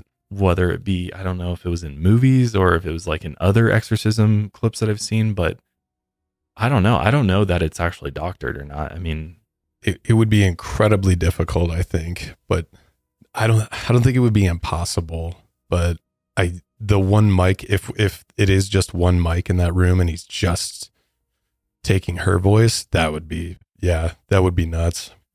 I kind of just want, for the sake of fun, I kind of want Danny to manipulate my voice a little bit, just for shits, just for the listeners. just to hear what it sounds like. Can we replicate that? Right. Yeah. That's not a bad idea. Yeah. So what's my line? Give me my line. Somebody help me. I need help. Jesus Christ. He's inside of me. Wow, that was intense. That was wow. I thought you were actually possessed there for a moment. So, my God, that was good. That was really good. That was the inside of me part that got me. Inside of me. I started looking at you and thinking that your mouth was going to open and something was going to crawl out of your mouth. Like, so it could be doctored. It could not be. I don't know. Any of you out there, let us know if you're watching this right now. What do you think? I think based on what I know and his equipment, I think it'd be very difficult. But it's, like you said, it's not out of the realm of possibility. I mean, he is a Hollywood director, so I'm sure he's got access to the top of the line equipment and producers to help out with that. For sure. So it's very possible because it almost doesn't sound natural at all. It sounds very almost like an effect put on a microphone or something. Yeah. So it's possible. But with that said, I hope that doesn't undercut what's actually happening, because I think there is something genuine happening here. Maybe they just kind of exaggerated the voice to try to make it even more, for the film to make it more stand out more. But her behavior in it is very alarming. Right. She's convulsing, and her eyes are clearly rolled back in her head, and she's seemingly in the trance. Yeah. Throughout most of it. And I can imagine maybe one of the producers took a look at one of the first cuts of the movie, and they're like, can we make this a little more, because this is really the pinnacle of the movie, was this exorcism, right? So maybe it was somebody else's call. If it is even doctored, maybe it was just some producer's call to make it more interesting or something like that. So this first part goes on for quite a while, and then, she's kind of out of the trance, smiling. But then Father Amorth and one of the priests led her to a corner where they gave her a private blessing, and she suddenly began to rage and scream again. And then two men had to restrain her. One held her around the neck and the other held her legs. She again eventually returned to normal, and the mood inside the room shifted. After a few moments passed, everyone then suddenly began singing happy birthday to Father Amorth in Italian, because it was May 1st and it was his 91st birthday. So at 91 years old, this guy's out here battling the devil. I mean, doesn't get much more badass than that, honestly. He's a dedicated man. Seriously. So rather than take the day off on his birthday, he decided, I got to help this woman. And that's what he did. When William later asked Rosa how she was, she said she could feel the devil suffering inside of her, and it felt like she was becoming free. Father Amorth later told William that Rosa's case was unique compared to others he had seen. In an earlier session, Rosa had apparently told Father Amorth a list of all of his sins, but these were things only Father Amorth and his confessor knew. This was another sign of a true possession, knowing things that were impossible to know. When the sessions were supposed to continue, Rosa and her family kept rescheduling, and they later threatened William with a lawsuit, as they believed that William's footage would spread Satan's work, and they accused him of not caring what effects it would have on Rosa. It escalated to the point that Rosa's boyfriend said that they would kill William and his entire family. After this last meeting, the family cut off Father Amorth and William completely. Later, William showed the video footage of the exorcism to neurosurgeons and psychiatrists to get their take. Dr. Neil Martin, the chief of neurosurgery at the UCLA Medical Center, said this. But there's an amazing force. It's interesting to see that she is not separated from the environment. She's not in a catatonic state. She's responding to the priest. It didn't appear to be hallucinations. She appeared to be engaged in the process, but resisting. Another neurosurgeon, Dr. Itzhak Fried, said this. I only look at it as a behavioral phenomenon. If I were a Catholic priest, or a Jewish rabbi, I may have different explanation. Can I characterize it? Maybe. Can I know how to treat it? No. So something is happening to her, it's clear. But maybe she puts into it the religious context in which she grew up. Neither of the surgeons admitted that the woman was possessed by Satan, but they both admitted that they couldn't cure her with neurosurgery.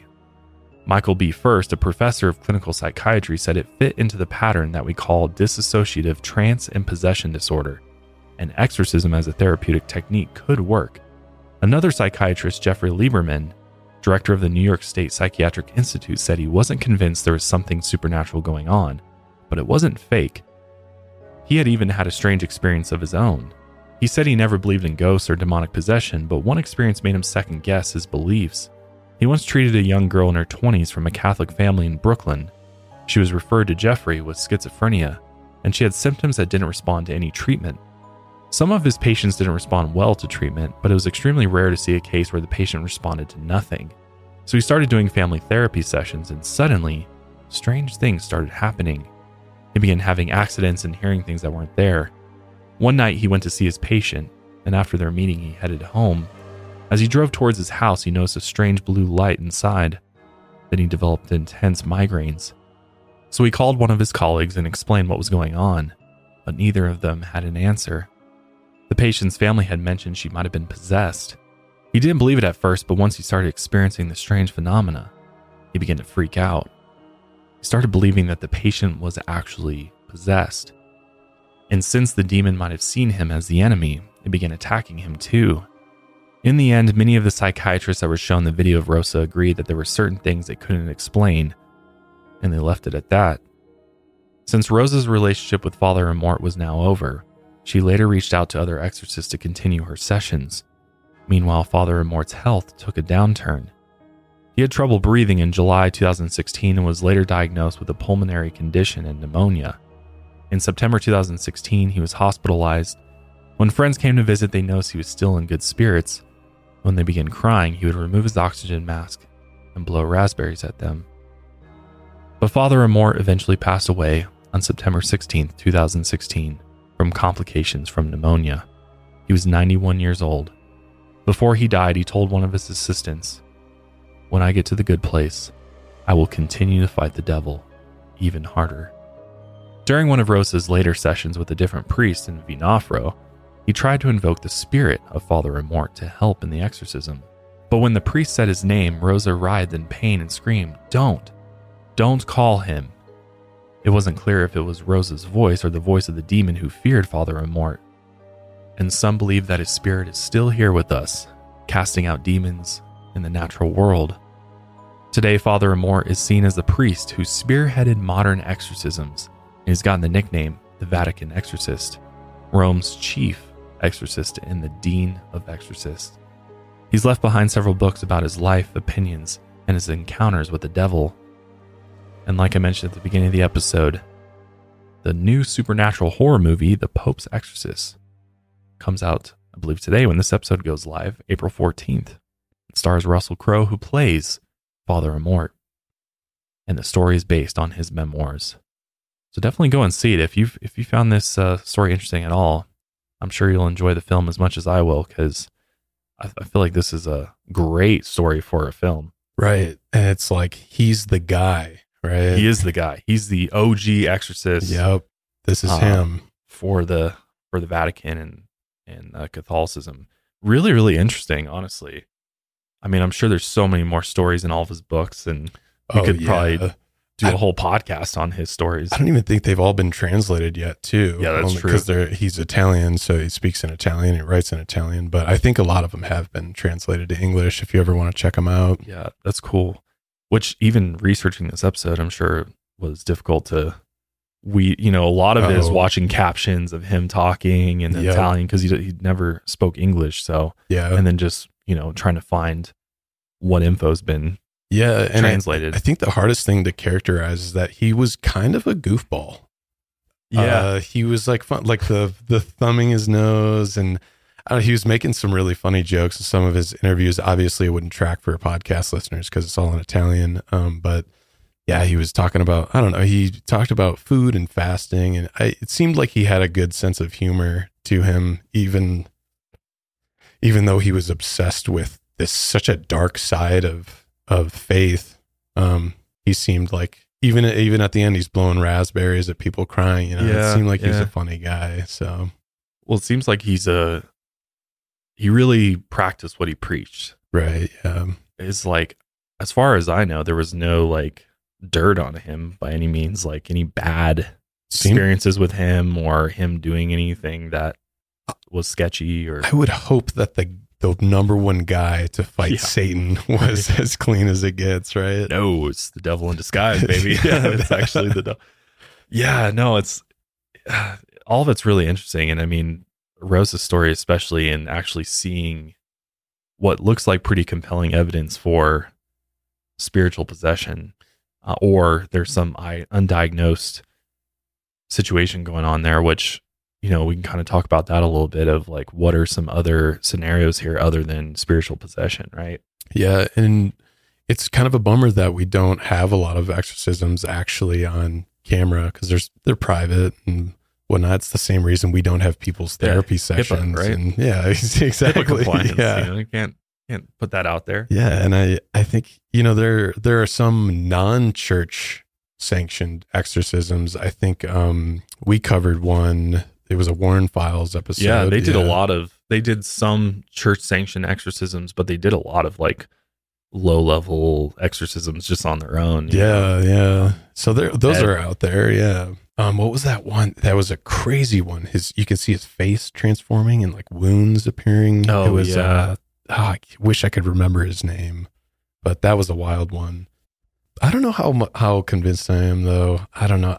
People are going to hate me because I think it's just in my nature to be skeptical, especially, I don't know where that stems from. Were you skeptical from early on, like in your faith? Like, I was like, I don't know, growing up as a kid, I prayed every night before bed. Like, yeah, that was deep me. in, and yeah, I think just over time, I don't know, it wasn't like a sudden change where all of a sudden, it was a slow breakdown of things. And especially my teenage years, I don't know, probably kind of similar where you just start questioning things a little bit more. Yeah. Mine was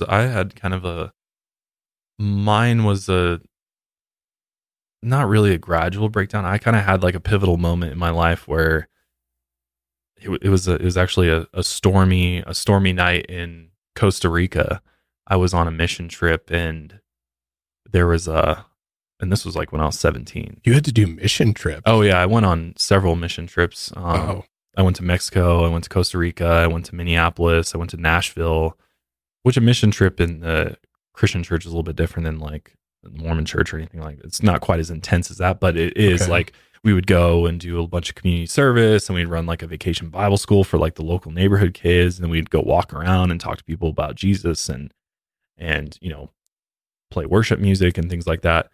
But I had like this one night that forever, I don't know, I feel like it was a sign, whether it was a sign from God or a sign from something else. I guess it wasn't God if it was leading me away from the church, but it was like a thundery night. And we were all sitting outside in this kind of courtyard during praise and worship. And then I just had this, like, I just felt like so uncomfortable there that I like got up and just kind of left the group. Everybody's like looking at me like, what's he doing?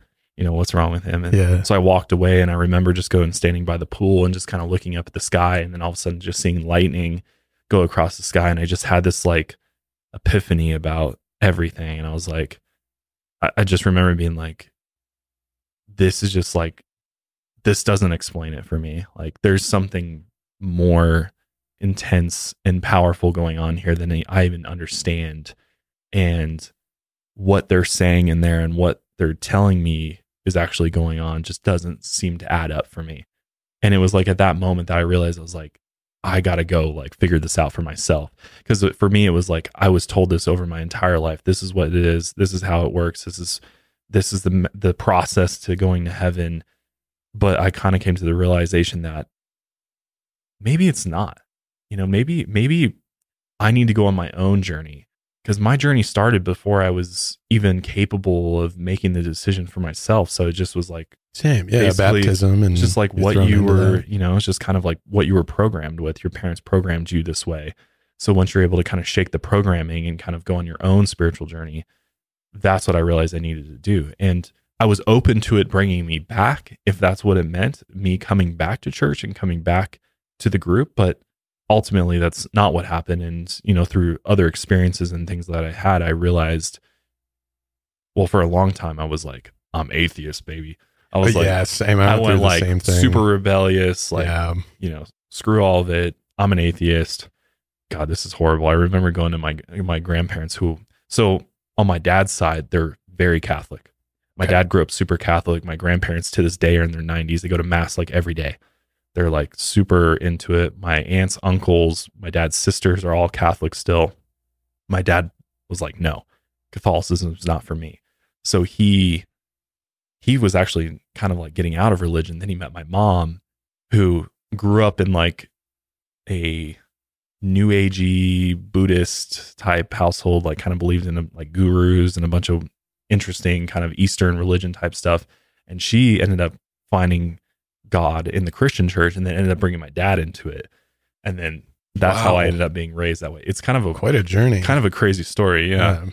And so I think trying to figure out, bring it all back together here, but because that's a whole nother story I could go into, but I think it's always good to, despite all these experiences I've had and you've had, I think it's always good to remain open and not be completely closed off to the idea of that there is things that you don't want to open yourself up to. Because if you think about it from a psychological point of view, if you fill your head, because it's, I know for me, and this is from my own personal experience, but like when I filled my head with dark stuff, whether it's movies, video games, music, even like I went through a period of time after I left the church where I was like, I'm literally going straight to hell right now. Like it was like, the heaviest, darkest, most brutal music I could possibly listen to. I looked the part, I was like, believe it or not, I had gauged ears. I was planning to get tatted all like throat, slit. Like I wanted to look evil. That was like my goal. I wanted people to be afraid of me. And when they saw me, they'd be like, that guy's possessed by the devil for sure. And I think it was at the time, my young self was like, that'll show them. Yeah, this will get back. It's that anger. It's like I'll get back at them in that way and kind of go against everything they told me not to do. I'm going to do that now. Yeah, I kind of had. It's funny you bring up the word anger. I think that was my atheist phase. I eventually realized, this is just rooted in anger, which isn't a healthy relationship for me to have with my spiritual journey either. So the foundation of that had to change. And another thing you said, this concept of doubt, and you were like, if I eventually come back to the church, then that was my journey. But I do have to go off and figure my own stuff out. And even in the Catholic Church, they say that doubt is like a part of the process. Right. For me, it backfired because I doubted it, and then I never came back after that. But I do think the people who have stronger Catholic faith were the ones who had doubt, left, and came back. I think those are more, they're called like born again. Yeah. I think those are the more committed people because of the fact that they kind of went and tried something else out. Yeah. And then returned. Whereas if you're baptized with, no recollection of that baptism, no choice, you reaffirm your faith through the constant ceremonies and whatnot. But I think for me, I just never returned, and that was fine, because I think people should just be able to go doubt, have their own journey. If they want to come back, they can come back, but I never did, and I'm totally fine with that. But I'm also fine with people returning. It's all right. Yeah. I think it's a great way to look at it. And I think this is kind of on my mind right now too, because on my other podcast, Mile Higher, one of our episodes, it's either out or coming up, we did a whole episode talking about the problem of evil and talking about more philosophical questions regarding God and thought experiments regarding, is God all powerful, all knowing, the quintessential things that make God who he is according to Christianity and things like that. Like, is that actually true? And kind of like breaking that down. And so all that's like really fresh in my head. And I don't know why we're going from exorcising demons to our religious journeys here, but it's all connected. It is all connected. And I think for me, like the concept of demons has been so instilled into me that there is no way I will ever be able to shake it. I will never be able to not have some belief in demons. Yeah. I just don't think it'll be possible. I mean, I went years, dude, of like night terrors due to demonic things. I don't know. I don't know if it was like, it wasn't, I've never really had like, I've never participated in any sort of rituals or, I've not even used a Ouija board. I've never like opened myself up directly to where you would pull that in. But I think it was just the byproduct of reading the Bible.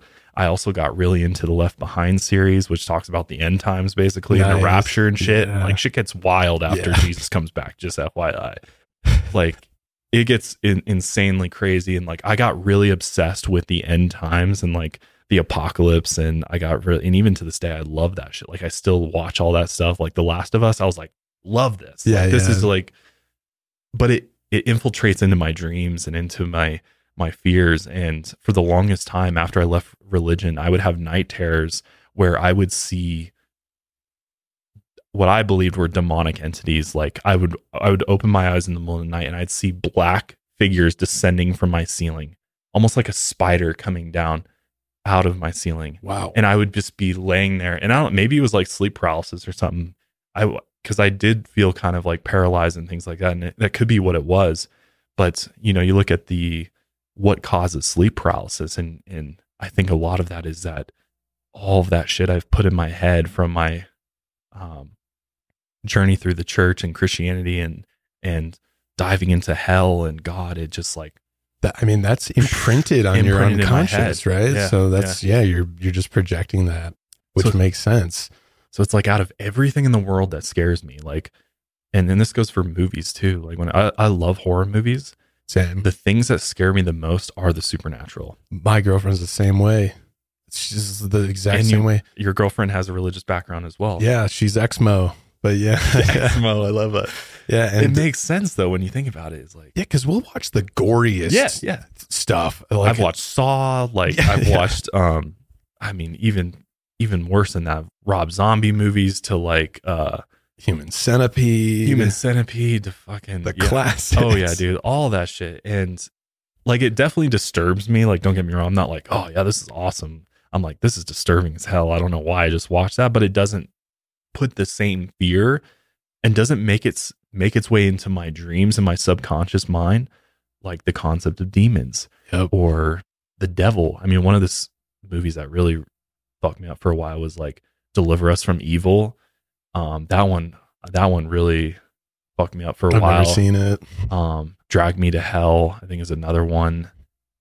The movie Devil, that M. Night Shyamalan film. Yeah, where they're in the elevator. That's a great one. I took Kendall to that on my wife on one of my first dates with her, and she still is like, I'm fucked up from that. She's not into that at all. But anyway, I'm getting way off track. Anyways, next episode, we're going to have Kendall on the podcast. Yeah, we'll talk about Devil with her. No, I did want to get Daniel's thoughts on this, though. What's after watching that exorcism and just, I know we haven't touched on your background and all, but what do you kind of make of all this and from your opinion? So I'm kind of the opposite of you, Josh. I wasn't raised in a very religious household. I mean, my mom was raised Catholic. My dad was raised Protestant, I believe, but boo. Sorry, no. But from a young age, I kind of just, I never felt comfortable in church ever. I don't know why. I just never felt comfortable. I'll leave it at that. But watching Rosa get exercised, I'm not a neurologist. I'm not a scientist. I'm not a doctor. What? But oh, you were, bro. I know I lied on my resume. I'm sorry. But I definitely think there is something wrong with her. I do think there is some underlying condition, something like that. I don't know if it's necessarily demon possession. I was looking at some articles while you guys were talking, and I found this article by a woman named Elena Blanco Suarez, who has a PhD in neuroscience, so much more qualified than I am. And she was explaining that one disorder that could be a mirror to being possessed by a demon would be something called anti-NMDAR encephalitis, which is a neurological disease first identified by Dr. Joseph Dalmo and colleagues at the University of Pennsylvania in 2007. And it's an autoimmune disease. And some of the symptoms can be behavior issues like paranoia, hallucinations, aggression, cognition issues, memory deficits, speech disorders, loss of consciousness, sporadic movements such as arms, legs, and abnormal movements with the face or mouth, seizures, and autonomic dysfunction. Wow. And I think seizures is one of the pretty common things in exorcisms, especially when you're talking about foaming from the mouth.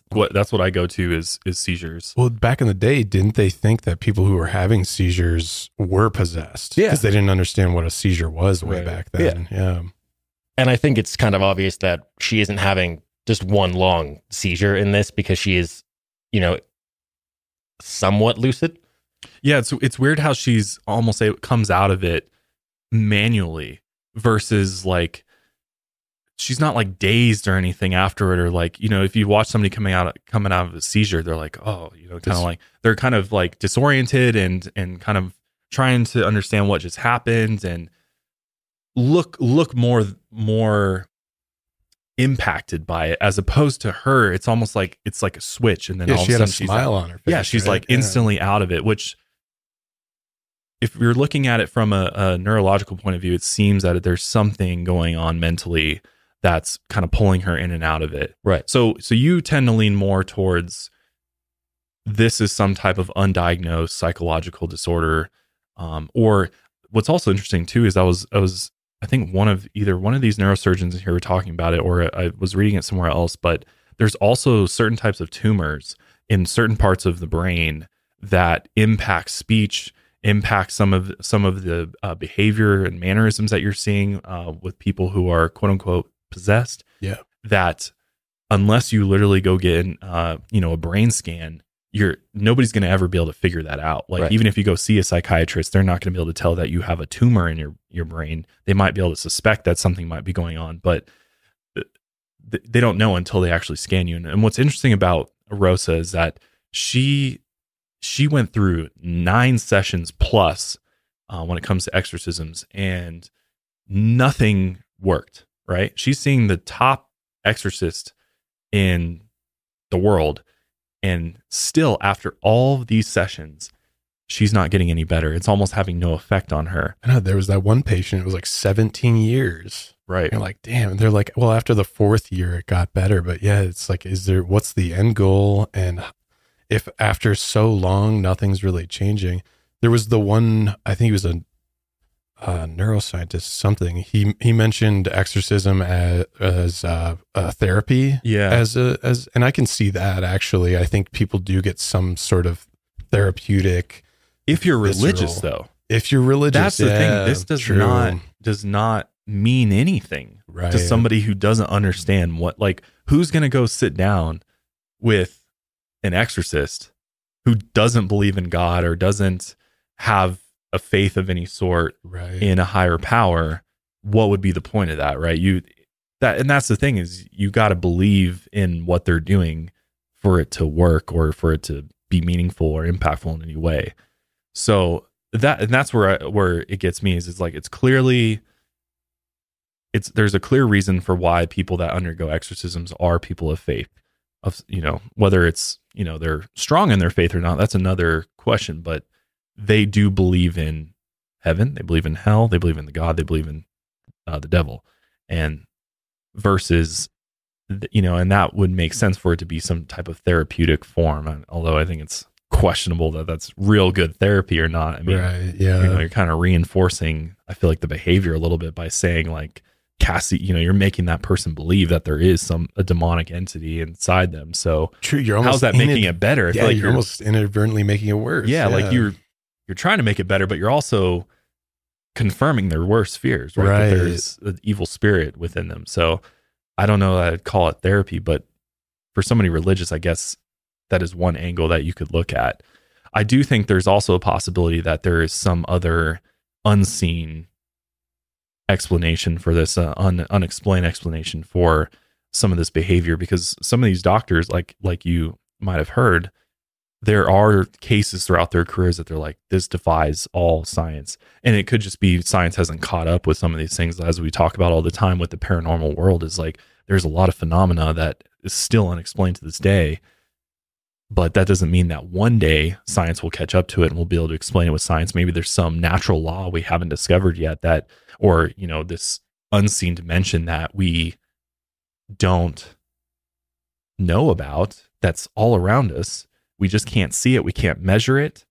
And one day we'll be able to do that. And imagine that shit. Like, it'll open up this whole other realm of possibilities for we talk about UFOs and things like that. I mean, yeah, there's a lot of talk about that being, some type of interdimensional situation. Yeah, and or transdimensional. Who's to say? I mean, they were even saying in their discernment process, usually the patients that are brought to them do have physical symptoms like illness and whatever. And, I'm a skeptic, but just to bring this thought out there, who's to say that demonic possession doesn't infiltrate someone through an actual physical affliction or something neurological? Like, who's to say that Satan isn't working by attacking your brain or something like that? Obviously, I don't think I believe that, but just for the sake of or thought it's and like discussion. that's a really good point, because I also think of, is what you put in what you get out. You know what I mean? And I mean that in the sense of like, if you expose yourself to these dark entities and forces and ideas, even if it's just, can an idea or something that you perceive in reality manifest into a physical thing within you? Like, it's interesting that these people are diving into, if you dove into Satanism or satanic rituals, or you get into black magic or just occult texts in general. I mean, a lot of people believe, and from experience have said that, and all of you out there who warned us so often not to fuck with Ouija board, is because like, you don't know what you're making contact with, for one, but is it even just the idea of contacting? Like, because we were talking about the psychological effects of the Ouija board. Are you actually, or is your mind creating something that is not actually physically there, but mentally you're creating this reality that's now seems real to you? It's like what you're creating, what you're believe you're perceiving. The power of the mind, man. And that's what I think we get back to, is like, maybe it's some type of mind thing, is like, if you just like surround yourself with darkness, surround yourself with evil, does that evil, even though you're just consuming it through your eyes, or you're just reading about it, or you're just watching it, can that enter the brain, and then the brain does something with it where it begins manifesting a physical version of it outwardly through yourself? It's like, I believe music influences you. I believe it can influence you physically. Think about it. You warm up. Daniel's a MMA fighter. You warm up for a fight. What kind of music are you listening to? Some might be listening to classical, but chances are you're listening to some heavy shit that's going to get you fired up, right? 100%. Why is that? Because that music does what? Hypes me up. It gets me going, gets me energized. Right. The rhythm. Right. So I think there's something to that. And I think music's one of those things. I know for me, I listen to music based on emotion and mood a lot of the time. So depending on how I'm feeling, I'll put on a certain genre of music. I'll put on a certain artist. And when I'm angry, it's always metal, deathcore, or, I'm listening to like really dark underground rap. And it's just about, it's all evil. Evil in a loose sense, but it's like talking about very dark subjects: murder, drugs, suicide, very heavy topics like that. But what I found is that prolonged listening of that over and over again has started to influence my psyche. And what's interesting is my parents would always tell me this growing up, like, that's why we don't want you to listen to it, because it does affect you. And I'm like, oh, whatever. And I'm not saying this is the case for everybody. I'm just saying for me personally, music does affect me very deeply. Yeah. And the darker it is, the more it's... Could be cyclical, right? It's like you're sad, so you listen to sad music because it has that, you get that emotional connection to it. It's cathartic and it helps you. But then maybe listening to sad music then connects you back to sadness. So it's like kind of repeats itself. But I'm the opposite. Actually, when I get super pissed, I listen to Paul Simon, Shania Twain. Of course you do. Oh, man. That's a lie. I was like, what? No, I think my cathartic angry music, I think, is Death Grips. I love Death Grips. I get a very healthy reaction, though. I don't think it's not anger, but it's just this, like, I need this high energy release, Well, think about the bands that make it and why they make that kind of music. Right. Yeah. There's often deeper meaning to it for them. Not always, but most of the time there's a reason they play that type of music. They live that life. They're part of that scene because it's embodying more than just the music. It's them as people. And I mean, it's the same reason there's Christian artists out there. There's, religious music, and, their influence there. It's deeper than that. And I think, and that's just one example. Music, I think same could be for movies, things like that, the way that movies make you feel. And if you were to, if all I did for 7 days straight was watch movies, all these horror movies that are extremely dark, potentially dealing with Satanism or demons, things like that, I know that for me personally, by the end of that, I would be in a very dark place. I'd be feeling a certain type of way because I've done it before. And I know for me, it influences me to the point where I might feel angry, potentially,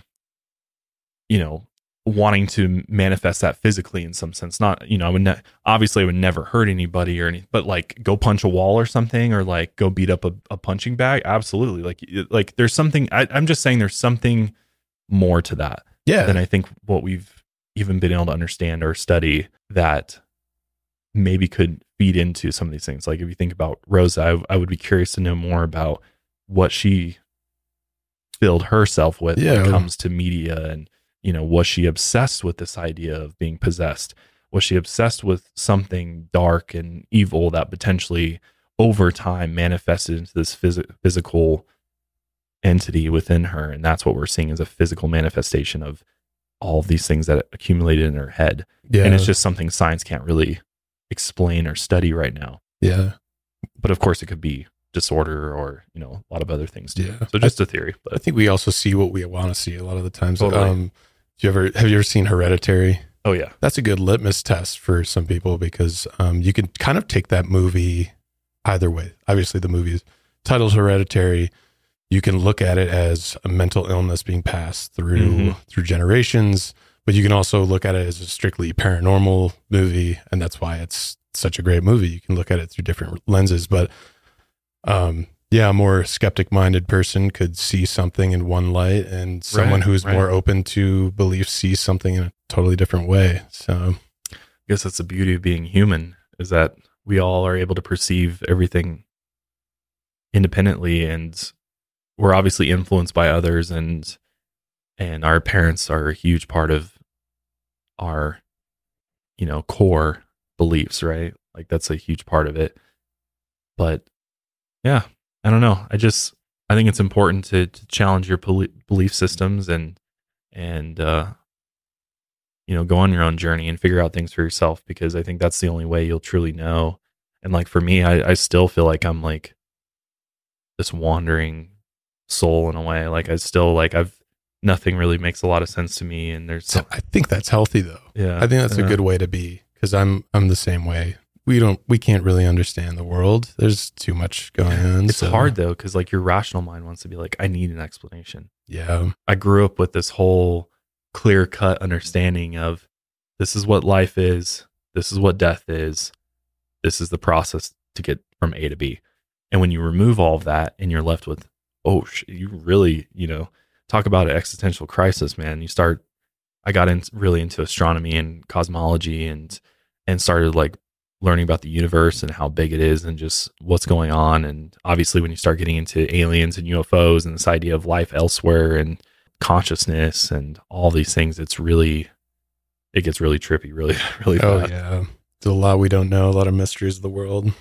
But yeah, I got to wrap it up here because we could sit here all day talking about this. Yeah. Maybe we need to do an episode just talking about philosophical ideas and talking about, our upbringings a little bit more. If you're interested in that, let us know. But first and foremost, let us know what you think of Father Amorth. May he rest in peace.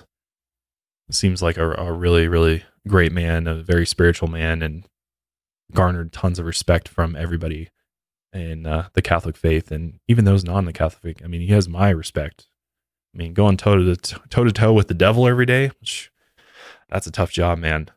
I should be on Mike Rowe's show. Yeah.